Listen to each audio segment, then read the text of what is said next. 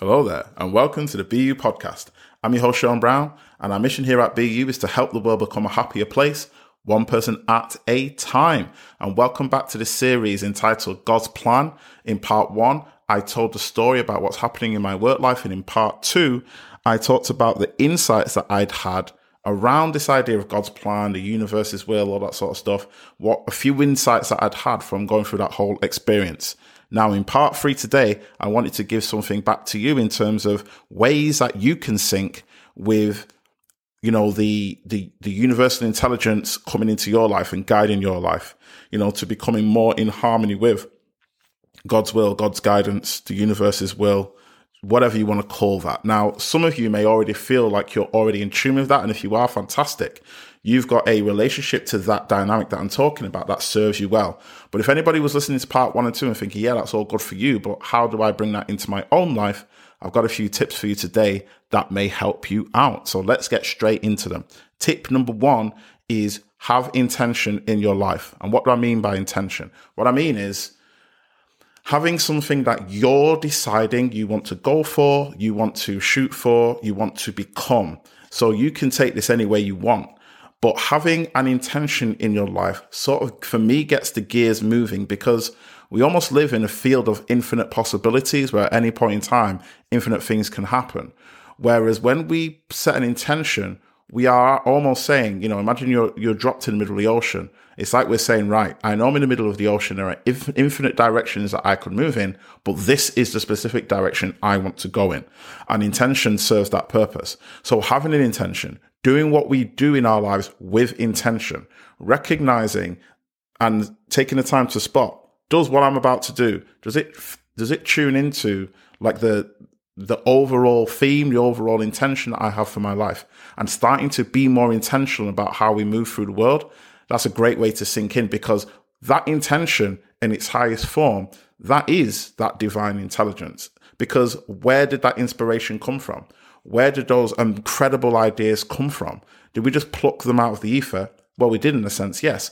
But those that are designed for us land with us. They inspire us. They move us. We get that fire in the belly. We get inspiration. And that comes from that infinite divine intelligence. So if we can sync up with that and then set our intentions with that behind it, that's a super powerful move. So moving with intention and correcting intention is a great way to sync in with God's plan.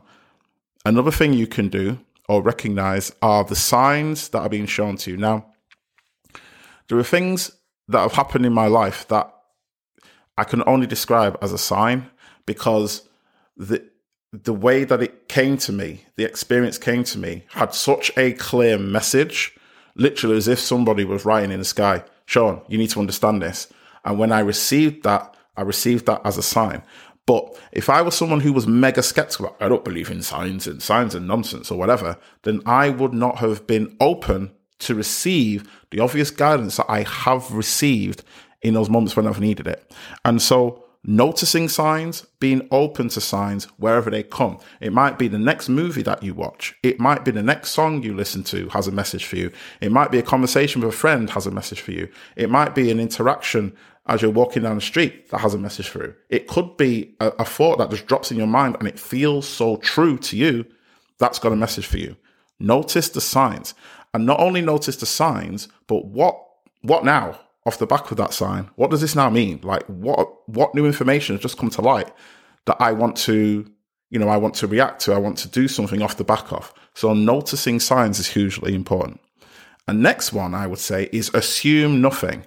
Now that sounds a bit daft, like how can I assume nothing? We're obviously going to have natural assumptions about the way the world works. However, to truly sink into that plan, which is beyond the intellect, we have to almost surrender to what that plan is and trust that at some level it must be richer, more fulfilling than anything we can fathom in our minds, and surrender to it. And so in doing that, that's how we assume nothing. Short story on that from me. I assumed when I got into the life coaching exclusively, when I got into that space, that my trajectory was going to be just do more of that, just do that bigger, just do that with clients who pay more, etc., etc., etc.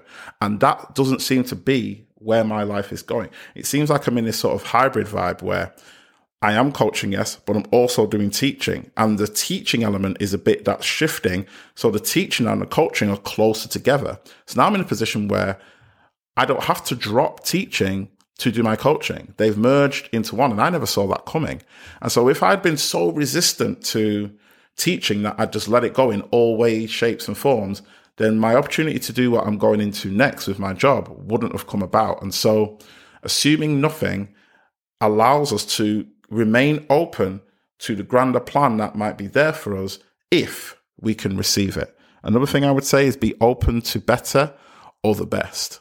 I have a prayer or a mantra, so to speak, that I say at times, and it's, God, show me how good it can get for me. Notice I don't say, God, make it great for me like right now. It's not that. It's show me how good it can get to me. And within using those words, there is an acknowledgement that my part of the bargain is to open up and allow all the greatness, all the goodness that life is trying to bring to me, to allow it to come in. How many times in our lives has somebody tried to give us a gift and we've rejected it? How many times in our lives has somebody tried to compliment us, but we dismiss it and we poo-poo it? So how much abundance are we holding away from our own door? So that prayer is almost a way for me to remind myself that there are people trying to bless me. There are circumstances trying to bless me. And part of my work is to allow those blessings to come in, to allow those gifts to come in, to receive the compliments, to receive the things that I may not necessarily have worked hard for, but they've come my way as a blessing, and to recognize and acknowledge that that can be part of God's plans too, and to take those in wholeheartedly, and to never forget that as much as I've received, then it is also great to give. And so doing things like the podcast is one of my ways of giving back. The TikTok videos I do on TikTok, where I ain't dancing around, you know what I mean? I'm like, I could and get a lot more views, especially because I'm not the best dancer. People just be on there laughing at me, right? But I'm on there and I'm using it as a way to get across this message that I get on here. I get on there to inspire people, to encourage people, and to support people. And people are responding to that on there. And so that's another place, another area where I can give and give freely. And so being open to better and the best is allowing life to bless you and allowing you to receive from that which you have given out, which may not necessarily have come with a price tag or an amount per hour, but just by putting that into the cosmos, that you must receive. And so be open to better and the best. And last but not least, another way that you can sink in with God's plan is to let go and let God. So what that means is letting go of the need to desperately and intensely control every single thing in our lives, and allow natural intelligence to do what it does, which is to operate intelligently. The only way we do that is to release the grip that we have on the intellect and all the plans we've got there and all the ways that we believe the world would be better if, or I would be better if, or my career would be better if, my relationships would be better if. Let go of all of that and concentrate on allowing yourself to become the most harmonious person you can be in relationship to the world and what it is. And as we sink into that harmonious relationship with the world, then the world takes us in and allows us to experience a more harmonious relationship with it over time. And that for me is the epitome of what God's plan is. It's our little tiny, that tiny thing that we are in relationship to the whole cosmos. But it's recognizing that little tiny bit of the cosmos is working harmoniously. And the more of it that's working harmoniously, and the more we can make all of it work harmoniously, including ourselves, the more harmonious it will be overall. So we are playing a massive part in the overall plan for where our world, where our species, where the universe is going to go by what we do and our small part.